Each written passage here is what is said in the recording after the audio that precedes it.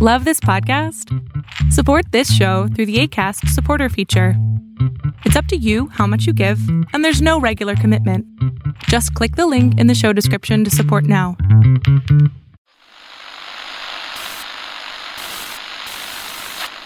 Nine, 12, 10, 28, 2, 23. This is Deep State Radio, coming to you direct from our super secret studio in the third sub-basement of the Ministry of Snark in Washington, D.C., and from other undisclosed locations across America and around the world. Hello, and welcome to another episode of Deep State Radio. I am David Rothkopf, deep in the third sub-basement of the Ministry of Snark, and scattered out there throughout the world. In London, we have Kori Schake at the IISS. And in different places in Washington, D.C., we have Ed Luce of the Financial Times. And we have Rosa Brooks of Georgetown University Law School. I want to start at what is the biggest undercovered story of the past week. I noticed you tweeting about it a little bit, Rosa. Someone high up in the government of the capital of the most powerful nation on earth has finally broken the truth that, in fact, the weather is controlled by a global Jewish conspiracy. Jesus. And what I want to understand is, why do I not get a vote? I know, David, the least you could do would be to give us a little bit of sunshine. Yeah, right. Because that's what we're known for. But, but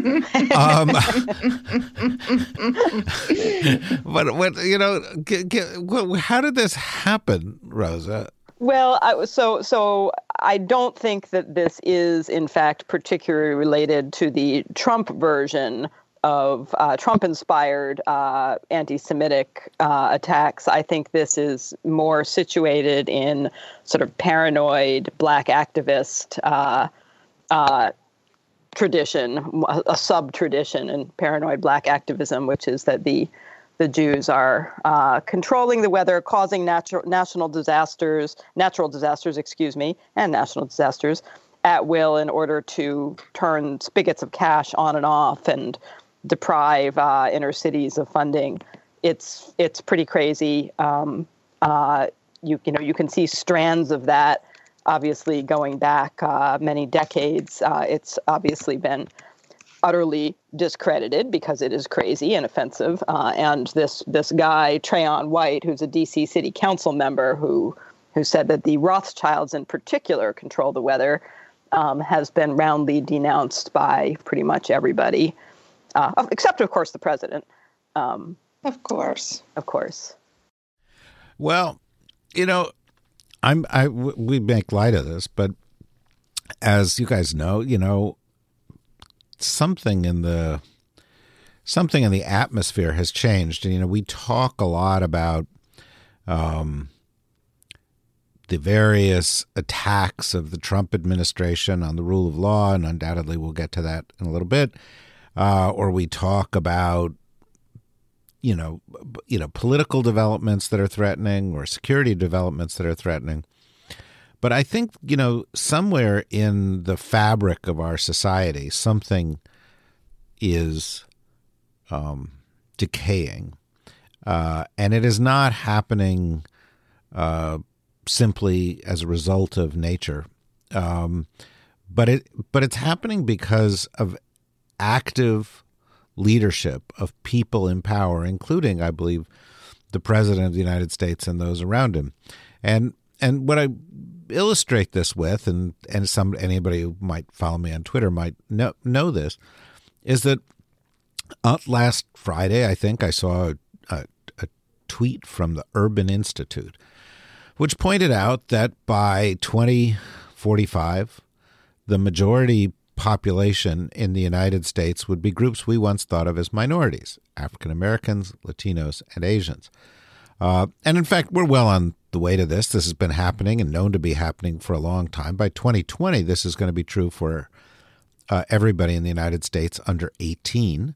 And of course, there are states like California in the United States already that are majority states. But I thought it's worth noting. I tweeted out something. The line I used in the tweet had to do with something like, this is a strength for the United States. Our diversity is our strength. It helps us in the global economy. It helps us to have a rich culture. It helps us in many ways as a society. And I thought it was pretty anodyne stuff. And within moments, I started to receive hate mail, hate tweets. And clearly somewhere in some Reddit discussion or some, bot command center someplace, somebody decided that what they were going to do is come after me for this, suggesting that by noting this fact, this demographic trend, I was promoting white genocide, as Jews are wont to do. They ran, anti-Semitic caricatures, threatened my wife, threatened my kids, threatened me. But there were tweets that were like, I know what you look like. I will be waiting for you in the street. You won't see me coming.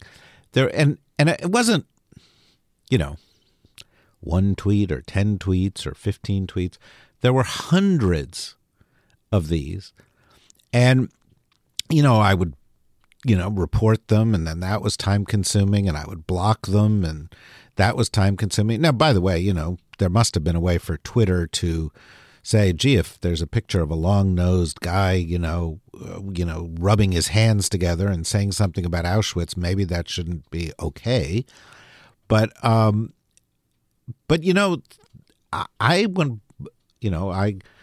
grew up in a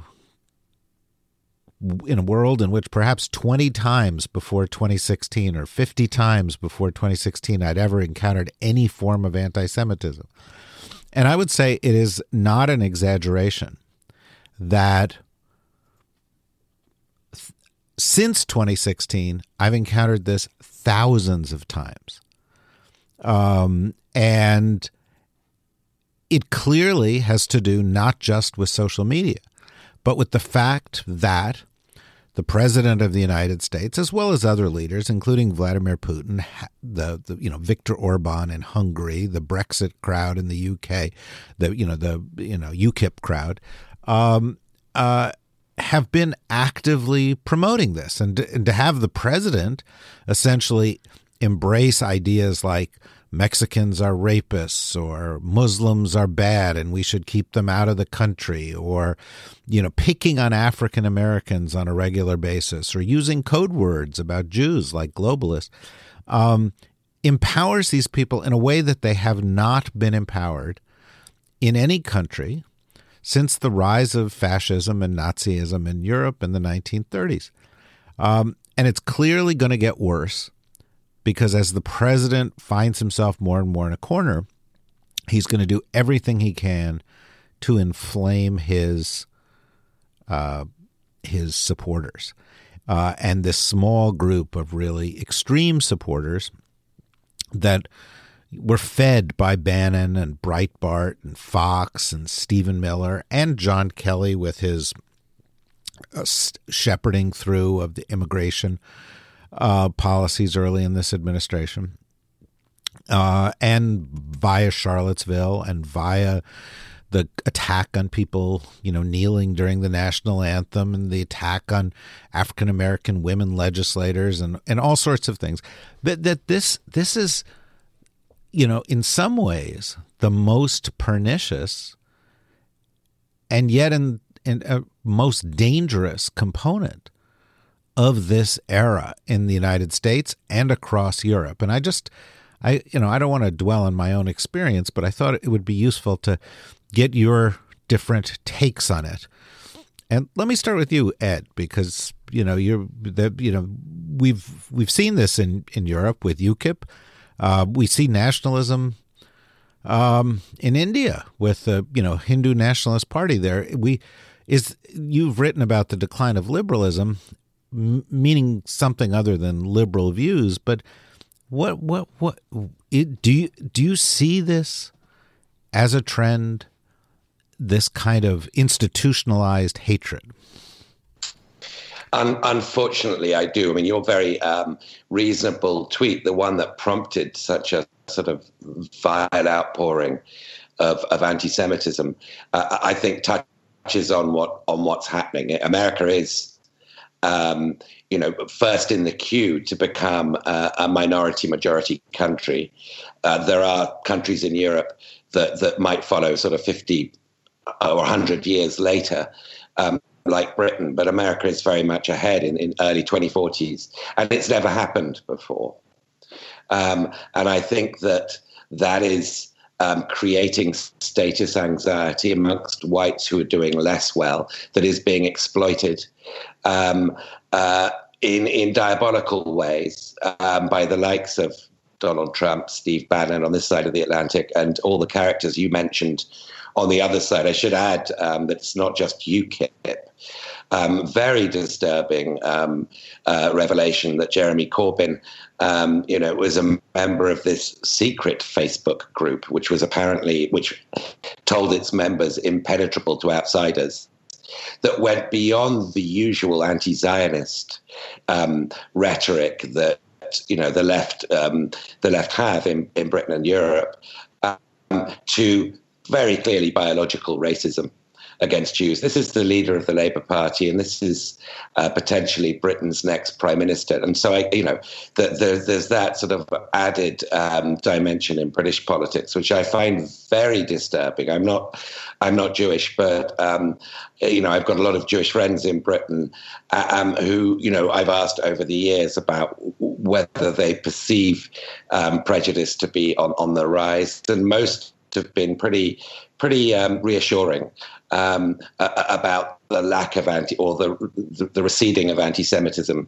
in Britain, but I don't think they are anymore. There is something new. The guardrails we talk about in terms of sort of the legal protection of democracy, are looking wobblier than they were a couple of years ago. But equally important, probably a lot more important, are the cultural guardrails that we took really as axiomatic in post-war Europe and the United States, are much less firm than we thought they were. That things that we thought could never happen again are now not inconceivable. And, the kinds of abuse to which you've been subjected, for which many, many sympathies, you handled it with great grace, I thought, are unfortunately metastasizing. And, I don't know other than what the solution is, other than to say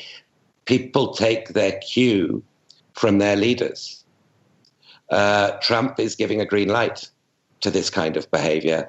And if you think of it on the sort of on the opposite side of the coin, when you have leaders sending good signals, you think of Nelson Mandela and what could have happened in South Africa if there'd been a vindictive post-apartheid leader. You think of Mikhail Gorbachev and what could have happened in the late 80s in the Soviet Union if there'd been, a Stalinist in that role as opposed to him.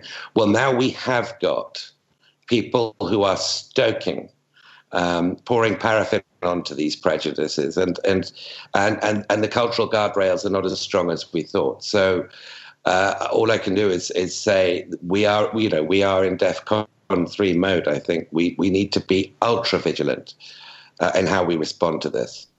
Well, I think the question of how do we respond to it is a really important one here. Before we get into the sort of specifics of that and how others have responded to it, I'd like to hear sort of Corey and Rosa's take. So, Corey, what about you?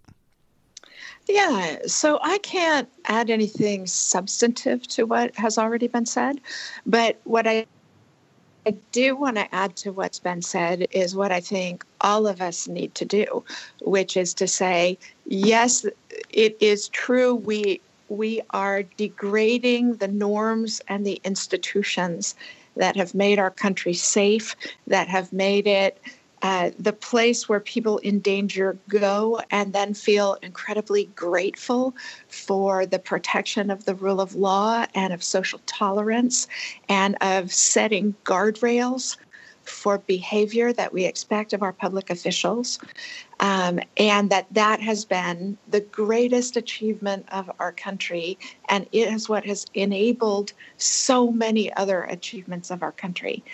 And all of us have a responsibility to stand up, to be counted, to hold hands with our friends and our neighbors and our co-religionists and our non-co-religionists and our fellow Americans and other people around the world who believe as we do.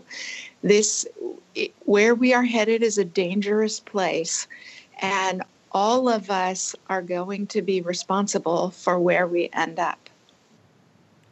Rosa? Yeah, no, the only thing I would add to that is just to really emphasize something that Corey said, which is that we have this fantasy, I think particularly we Americans and probably the British as well, we're these countries where we believe that we invented the rule of law and that we have these institutional and legal guardrails that will protect us and keep us on the right track. And those laws and institutions don't exist independently of our culture and our cultural commitments to them. There's that famous quote by everybody's favorite long dead jurist, Learned Hand, to the effect of, when justice lives in the hearts of men and women, you don't need any constitution or laws. And when justice dies in the hearts of men and women, no laws and no constitution can save it. And I think that's very powerfully right. And what we're seeing right now in the United States, for instance, is a struggle over not about whether institutions and laws will prevail over lawlessness, but over whether a culture of commitment to standing up for those institutions and laws, even when it's inconvenient, even when it's a little scary, will prevail. And I'm not sure who does prevail in this struggle. The jury is still out, to stick with my legal metaphors. But there. And this is very much really just reinforcing what Corey just said. It's up to us if we sit back and think, oh, well, the Constitution will stop this, or the courts will stop this, or this institution will stop this. Then we're doomed, because institutions don't exist independent of people, and laws don't get enforced independent of people who, constantly struggle to have them enforced and to make sure that they have real meaning and so forth. So it's a very frightening time. I do think we live at a moment when it feels like a lot of the certainties of certainly the post-World War II era in the United States, when I think, up until recently, you'd say it's not a story of uninterrupted progress on social and political norms, but it's been a largely positive story of greater inclusion and greater commitment to fairness and equality. And we clearly are at a moment where all of that is in jeopardy. Well, I think that's the core issue here. There was an article in The Atlantic by the folks from Lawfare that touched upon a theme that we once touched upon on an episode about whether the United States was facing a constitutional crisis. Right. And the conclusions of the authors was that we were not we were not in a constitutional crisis yet, but that what we were seeing was something like constitutional rot. Yes. And I know that resonates because you made the argument we're not in a constitutional crisis. I personally have a slightly different view, which is this is semantics. It's bad enough that, let's set aside what we're going to call it and let's do something about it. But this idea of rot touches upon your notion of norms. Well, rot can get you to the same place in the end as crisis. Obviously, crisis I think of as crisis as fast-breaking rot. Right, but you know, I think this idea that leaders have to act within norms and follow the law in order for institutions to work, and that when leaders both break the law and then other leaders don't act within the norms, it can snowball. And what we're seeing here is that, you know, Trump or a few people around Trump embrace racist ideas. And for a whole host of other reasons, Gary Cohn doesn't quit. You know, the people around Trump who are decent people, so-called decent people, they don't quit. The Republican Party doesn't speak out against it in any kind of meaningful way. He does more of it. Does the same thing with breaking the law. It gets worse and it gets worse. And we have this snowball effect where laws are broken, power is abused, but also discourse in society is altered because the leaders within the society are essentially giving license to the worst of us to drive the conversation. And, you know, that to me is way more dangerous than, quote, collusion, because it's the corruption of the American idea and the idea of Western democracy. Ed, I mean, am I overstating this? No, you're not. I mean, one of the sort of disturbing parallels, I'd hate to, equate Steve Bannon to Alexis de Tocqueville, but when Steve Bannon says politics flows from culture, I believe that he has a point, and it's a point that stems back to de Tocqueville. De Tocqueville wrote about the strength of America lying in the customs of its people, in their temper, in the attitude of everyday Americans. And I think that's absolutely right. Or to use a Marxian analogy, that really politics is superstructure, culture is base, the base. And so I don't think it's overwrought or overstating things to say that what we consider to be normal, polite behavior getting devalued and becoming, and that bar being constantly lowered, is a profoundly troubling signal for the conduct of politics and the future of the values that we hold dear. I don't think you are overstating things. Well, picking up on that, Corey, you know, he's talking about the idea of culture being sort of foundational and politics being superstructure on that. The lament or the fear of the alt-right, of the white supremacist movement, of the nationalist movement in many places in Europe is that there is a cultural wave that's changing the nature of their societies, and that's what's to be feared.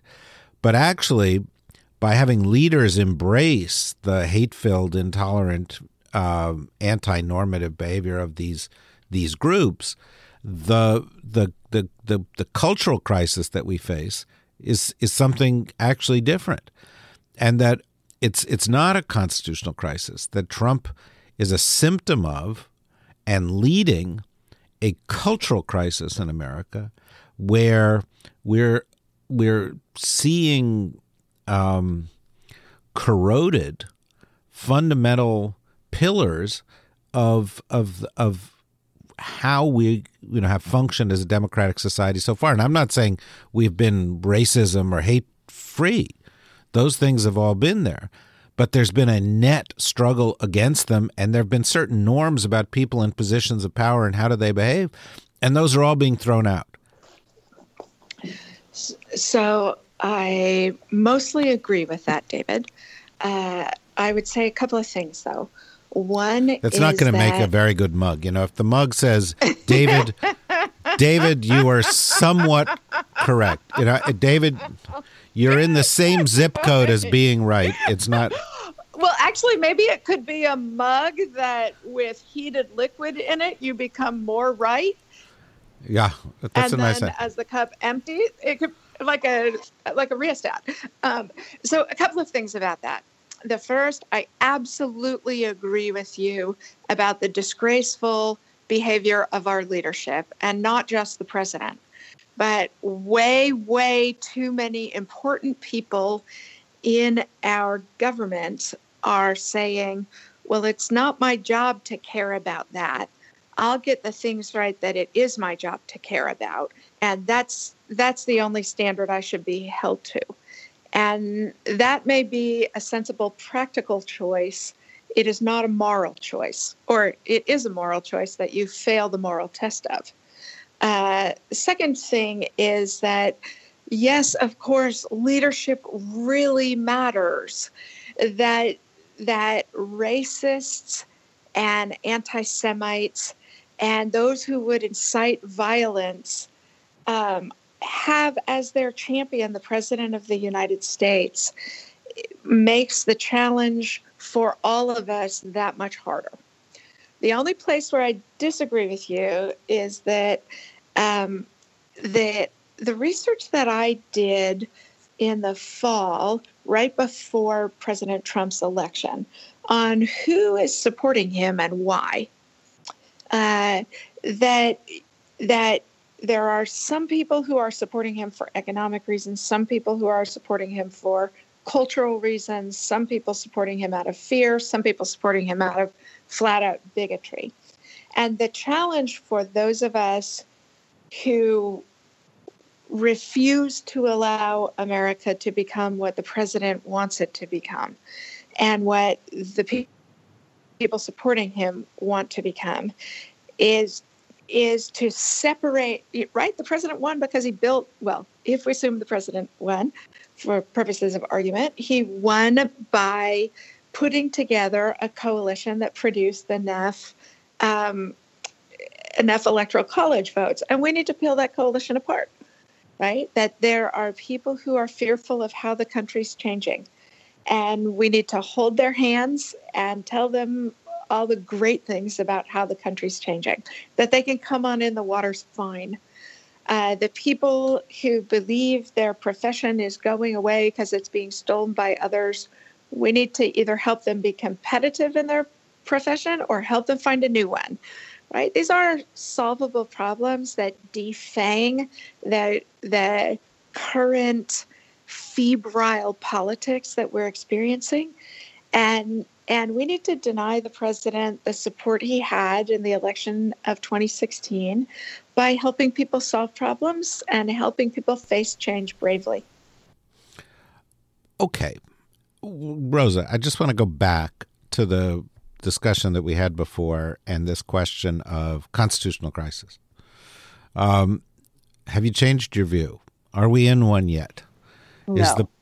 Okay. And so what's the red line? How will we know when we're in one? I think I actually would urge our listeners to take a look at the article that you mentioned in Lawfare by Ben Wittes and one of his colleagues. I've forgotten the name of his co-author, which is a very thoughtful rundown of the arguments for and again, thinking about constitutional crises. And I'm inclined to agree with them that constitutional crisis is not when you get people making noises to the effect of, I will thumb my nose at your norms and I will thumb my nose at your institutions and rules, but when they actually disobey things like court orders in a systematic way. You know, that the point where we shift from constitutional rot, which we are certainly well into and which I agree can bring us ultimately to the same place. But the point where we shift from constitutional rot to constitutional crisis is when, hypothetically, let's say Mueller issues subpoenas to President Trump and he says, I won't obey them. And it goes to court and the judge says, no, you have to obey it. And he says, no, I refuse. And nobody does anything. That's constitutional crisis. You know, when you, and I don't think we're there. I think we're let me just edging towards it. Let me offer you a gentle sort of nudge in the other direction just to test the theory. Okay.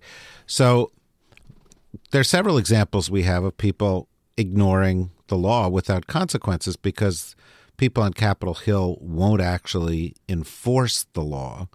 And this includes constitutional issues like the Emoluments Clause of the Constitution. It includes ethical standards and issues It may well include issues like violations associated with things that, like recent revelations about NDAs, where the people who are in public non-disclosure agreements, right, where people in public jobs were asked to sign non-disclosure agreements with penalties that may or may not accrue to private individuals if they violate them. But they also include things like people testifying in front of congressional committees and saying, I'm just not going to answer your question. And they say, is this executive privilege? And they say, well, it might be, but I'm not going to tell you what it is. And so they're defying the Congress, but nobody is holding them accountable for it. Now, aren't all those kinds of things? I'm still going to go with rot, David. Really, they're yeah. Aren't they close? You know, they edge us towards crisis. Yeah, you get enough rot, you end up in a crisis. And I think we are getting closer and closer to a crisis. But no, the crisis is when Congress says, yeah, we are actually going to enforce you. We're going to hold you in contempt, witness. We're going to put you in jail. And the president says, no, I'm going to have the military protect that person, so you can't put them in jail, Congress. When you get an actual clash between different branches of our constitutional government, between the executive branch and the judiciary, or between the executive branch and Congress, when you get a clear clash and a clear refusal backed by, force or the threat of force to abide by constitutional norms, that's, I think, when you say you're in a crisis. Again, I think this is semantics to some extent, in the sense that when I say, look, we're not in, and I'm a law professor, and when we talk about constitutional crisis, we tend to have very specific things in mind, maybe more so than lay people. But it doesn't really matter, in the sense that, whether you want to call it a constitutional crisis, and I don't, or whether you want to call it just constitutional rot, it's bad. It's very bad. And as I said, you can get to the same place. You get enough erosion of norms, you get the kind of quiet, creeping constitutional decay, and you end up destroying democracy and killing it just as dead in the end if you destroy it through a civil war where you have one branch or group saying, we will not obey the law anymore and we will fight rather than obey the law.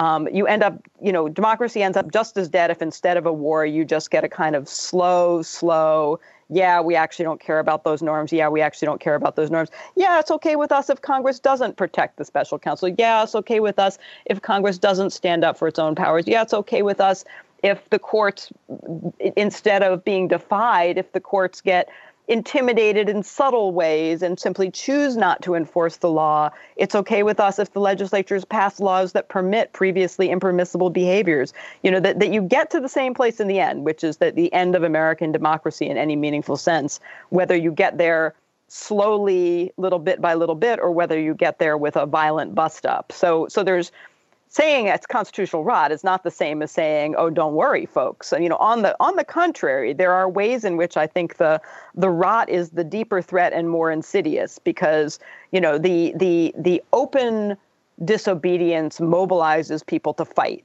right? It mobilizes people to stand up. It mobilizes people to say, this is an emergency. We have to do something. And one thing that we do know about human psychology, right, is that we're better at noticing crises if they happen quickly and they're very extreme. Whereas if what we get is the kind of little chipping away here and chipping away there and another chip here, we are the equivalent of the much maligned frog in the boiling water. And unlike the frog who apparently does hop out and save itself, because frogs are smarter than people, we don't. We tolerate it. And this is historically, you say, well, gosh, how did ordinary Germans come to turn a blind eye and in many cases participate in the Holocaust? How did ordinary Hutus turn a blind eye and in many cases participate in the Rwandan genocide and so on and so forth? The answer is precisely because it doesn't happen overnight. It doesn't happen that everything is normal and then one day, the genocidaires or the Nazis say, guess what, everybody, we're slaughtering our neighbors today. It happens because one day the future genocidaires say, oh, the Hutus or the Jews or whoever they're like cockroaches, and the next day they say, and they're taking your jobs. And the day after that, they say, gosh, we really ought to do something about it. And, and it's this sort of slow, steady drip, drip, drip, drip, drip, which habituates people to to view as normal behaviors and actions and attitudes that once would have shocked them. And so then they don't do anything when the crisis comes. And you know, that's why, to me, saying it's not a constitutional crisis isn't the same as saying we can be complacent. On the contrary, it's this steady erosion of norms that frightens me in many ways much more. Well, I think that's a really powerful point, Ed. And you know, I think in some ways what it's saying is if you're waiting for the red line to be crossed, you're contributing to the problem. And it seems like, you know, there's a lot of people on Capitol Hill who are waiting for the red line to be crossed on the legal issues. There's much less, by the way, outcry for people waiting for some red line to be crossed on issues of sowing social division, racism, and so forth. And we saw an example of the former over the weekend when the president of the United States started attacking Robert Mueller. And again, you know, we can have a debate about, you know, it was disgraceful. Right. But it's like, we have a debate about where is the red line, or, you know, what is the president of the United States is the head of the executive branch of the government. And he seems to be in the process of, on a regular basis, browbeating the Justice Department, browbeating the intelligence community, browbeating the State Department. It's not just emotional. He's the boss. And he's sending out regular messages saying, don't do this. This is a witch hunt. This guy is a bad guy. These people in the White House are amplifying the message. They're sending out messages saying, you are, you know, straying outside the line if you don't take this point of view. This person should be fired. This is a, you know, witch hunt or whatever. And it's a bizarre situation where the head of the executive branch of the government seems to be giving out orders to his government, and yet nobody thinks that's serious enough to actually do anything about it. Lindsey Graham says, well, if he fired Mueller, it'd be the beginning of the end. Well, it's not the firing of Mueller. It's forcing and bullying people throughout the administration to do stuff like firing Andrew McCabe, the former acting FBI director. And I'm just wondering what your take on how this kind of cultural decay has happened elsewhere in the U.S. political system out beyond Trump. Well, there is a culture production machine here. I mean, we saw Monday morning Trump tweeting that Sean Hannity was appearing on Fox and Friends. It's great excitement that his pal Hannity was going to be on TV twice on Monday as opposed to the normal once. And I think the excitement, you know, speaks volumes. Is that Trump has in Hannity and the whole infrastructure around him, around Hannity and in the conservative media, not just the Rupert Murdoch-owned conservative media, but in the InfoWars and the Breitbarts and so forth, a much more powerful tool than all the what we used to call in Britain the dignified parts of the Constitution. You know, the first branch of government, the second branch of government, the third branch of government are all beholden to what the conservative base out there thinks.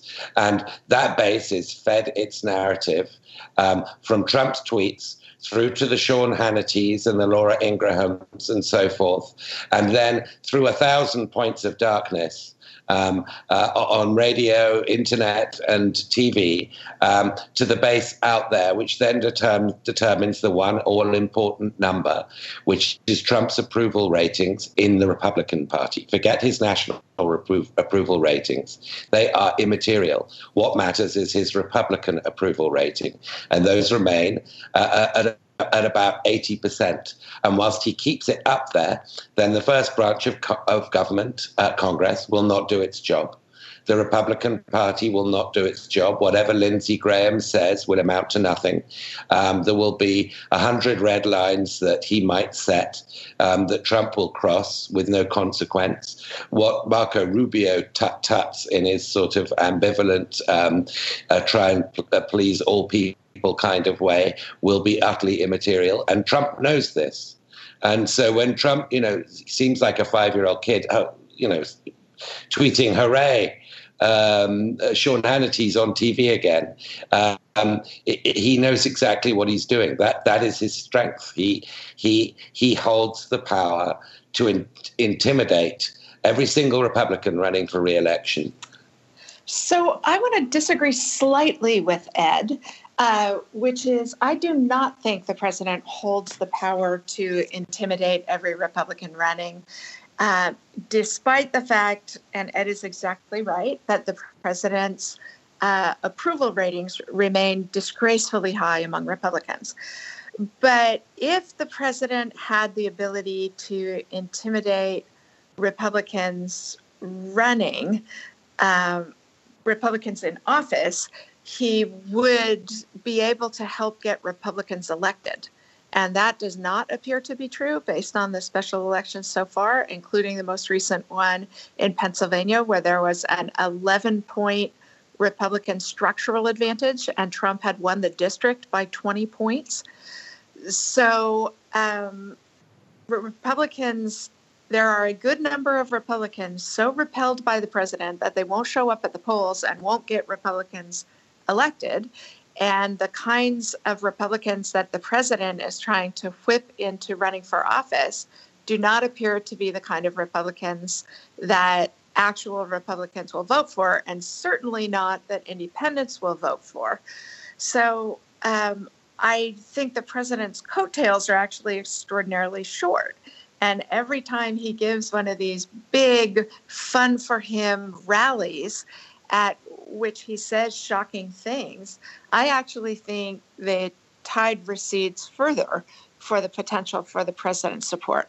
I could be wrong. It could be that the elections this fall will be a resounding reaffirmation of the 2016 electoral verdict, but that's not what I think I'm seeing. Well, it'll be interesting because if what you say is likely to happen actually happens, and the Democrats do take at least one house of the one house of the Congress, the investigations that the Republicans have been unwilling to have will begin. And one of the things that I worry about is that as we get closer and closer to November, and that outcome becomes more and more likely, and as we get closer and closer to November, and Mueller's investigation grows hotter and heavier after the Trump organization, after members of the Trump family, and so forth, that the president is going to be more compelled to stray outside the norms and to fire up his base. And, one of the troubling sort of subtexts, and we've only got 2-3 minutes here, so I'll go to each of you on this, but one of the troubling subtexts of this whole thing is the impulse on both sides that the solution lies in taking to the streets. Now, I'm all for the March 24th march and marches against the NRA because nothing else seems to be working. And I think it's important in the Women's March, sent a very important message. But there is this kind of vibe, and I get this, some of these attack tweets I've gotten. We are out there. We are an army. We won't tolerate it. We won't tolerate it if you come from our guns. We won't tolerate it if you start letting in other people and promote white genocide. We are going to fight. And Trump has these rallies, and the rallies, have very, very scary echoes in history of trying to stir up mobs. And you sort of think, well, the people in positions, institutional positions of power to make a difference aren't going to do anything. And there's going to be no alternative but for this to be worked out in the streets. And, I'm overstating it slightly, but Rosa, doesn't that trouble you a little bit in terms of the nature of discourse at the moment? It's not the biggest thing that troubles me, although, yeah, it does trouble me. But I actually wanted to link that back, David, to something you said at the very beginning of this discussion. The tweet of yours that set all this off was your tweet referencing census findings that by 2020, young Americans will be majority minority, and by 2050, the entire United States will be majority minority. And I think partly what we're what we're seeing and what is scary about this moment when I think about the upcoming midterm elections in November and indeed about the presidential elections in 2.5 years is that I think for a while there was a little bit of a tendency amongst Democrats in particular and among many of the more moderate Republicans to say, oh, this really outrageous right-wing stuff, that is demographically doomed. You know, that the writing on the wall is on the side of more progressive, moderate political viewpoints because this nation is ceasing to be dominated by white people and dominated by males. And, you know, we are becoming a more urban country, a more diverse country, et cetera, et cetera. And that's going to translate into electoral successes for Democrats and certainly into the defeat of really right-wing candidates at the polls. But I think that, you know, part of what we have been seeing steadily over the last 20 years is that the far right has been willing to make that their battleground, you know, to make that their battleground, this sense of, you know, whites being under threat with all these foreigners coming in and so forth, and these city-dwelling liberals who take the side of the foreigners and the Jews who control the weather, you know, and that they will fight that any way they can, in part through gerrymandering and in part through voter suppression efforts. And so I worry about that sense of we won't tolerate it turning into voter suppression in November, turning into voter suppression in the next presidential election, because the demographic shifts only matter if the changing populations translate into changing votes, which they cannot do if electoral districts are essentially rigged and if people are prevented in one way or another from voting, whether by restrictive rules that seek to make it ever more difficult to register and actually vote, or by angry mobs of people at polling places who intimidate voters. And that, I think, is the reason that I don't feel at all sanguine about the outcome of the midterm elections. We are already in a country where it is crystal clear that the majority of Americans rejects what is going on in Washington, and yet we have been unable to translate that in a consistent way into electoral results, in part because we have a system that increasingly is designed to prevent that from being translated into electoral results. Ed? I'm also a little bit skeptical of popping the champagne too soon before November. You know, special elections are special elections.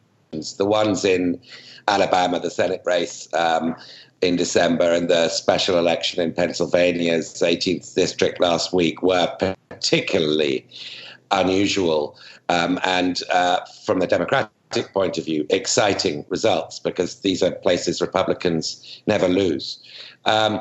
So, you know, if you extrapolate that, then we are heading for a potential Democratic landslide, even a realignment in November. And if that happens, all the good things that you've spoken about in terms of the check on Donald Trump and the Republican Party beginning suddenly, you know, very belatedly to find its conscience, might well flow from that. And of course, the impeachment hearings, but I want to see it happen first. That there are lots of things that can complicate that between now and then, and you know, the next 6 months politically are going to be absolutely fascinating and absolutely crucial to the future of the Republic. Corey, what's your expectation for the next 6 months? My expectation for the next 6 months is that the turbulence is going to continue to increase. The president is going to become more and more erratic as the news tightens on revealing what happened during the elections and any complicity that the president or the people around him had with Russian interference in our elections. And I never thought that this was an administration that was going to smooth out as people got settled in. But the president evidently thinks it's smoothing out. He gave a an interview in which he said he's really got the hang of it now, so he's going to stop taking other people's counsel so much and trust his own judgment. And that sounds to me like a recipe for worse policy, for continued rot of the kind Rosa speaks so beautifully, eloquently to, and the danger that it sounds like all of us are agreed our nation is facing. We all need to stand up straight and hold hands and be clear about our values, about the importance of our institutions, about our own personal comportment and involvement to hold a line and let the electoral process and the legal process sort this out. Excellent points. And really glad that all three of you would take the time to sort of think this through in a way that was not caught up in the news cycle. We will, of course, revert to being caught up in the news cycle in the next episode of Deep State Radio, and we will revert to scurrying around like a bunch of cockroaches when the lights come on in the room, because, that's what we do. I should say, by the way, that there was a poll in The Hill that suggested that 74% of Americans considered that policy was controlled by the deep state. I did not see this necessarily as a bad thing, but I was delighted that Mika Oyang, who was on our last episode, saw fit to tweet out that they did not reference any of us specifically here at Deep State Radio, and that it was not a fear of Deep State Radio that held 3/4 of America in his grips, but concerns about the deep state. So you guys are off the hook, and thanks to Mika for that. In any event, we are here at the end of this episode. I want to thank you, Corey. I want to thank you, Rosa. I want to thank you, Ed. And I want to ask everybody to join us again very, very soon for the next episode of Deep State Radio.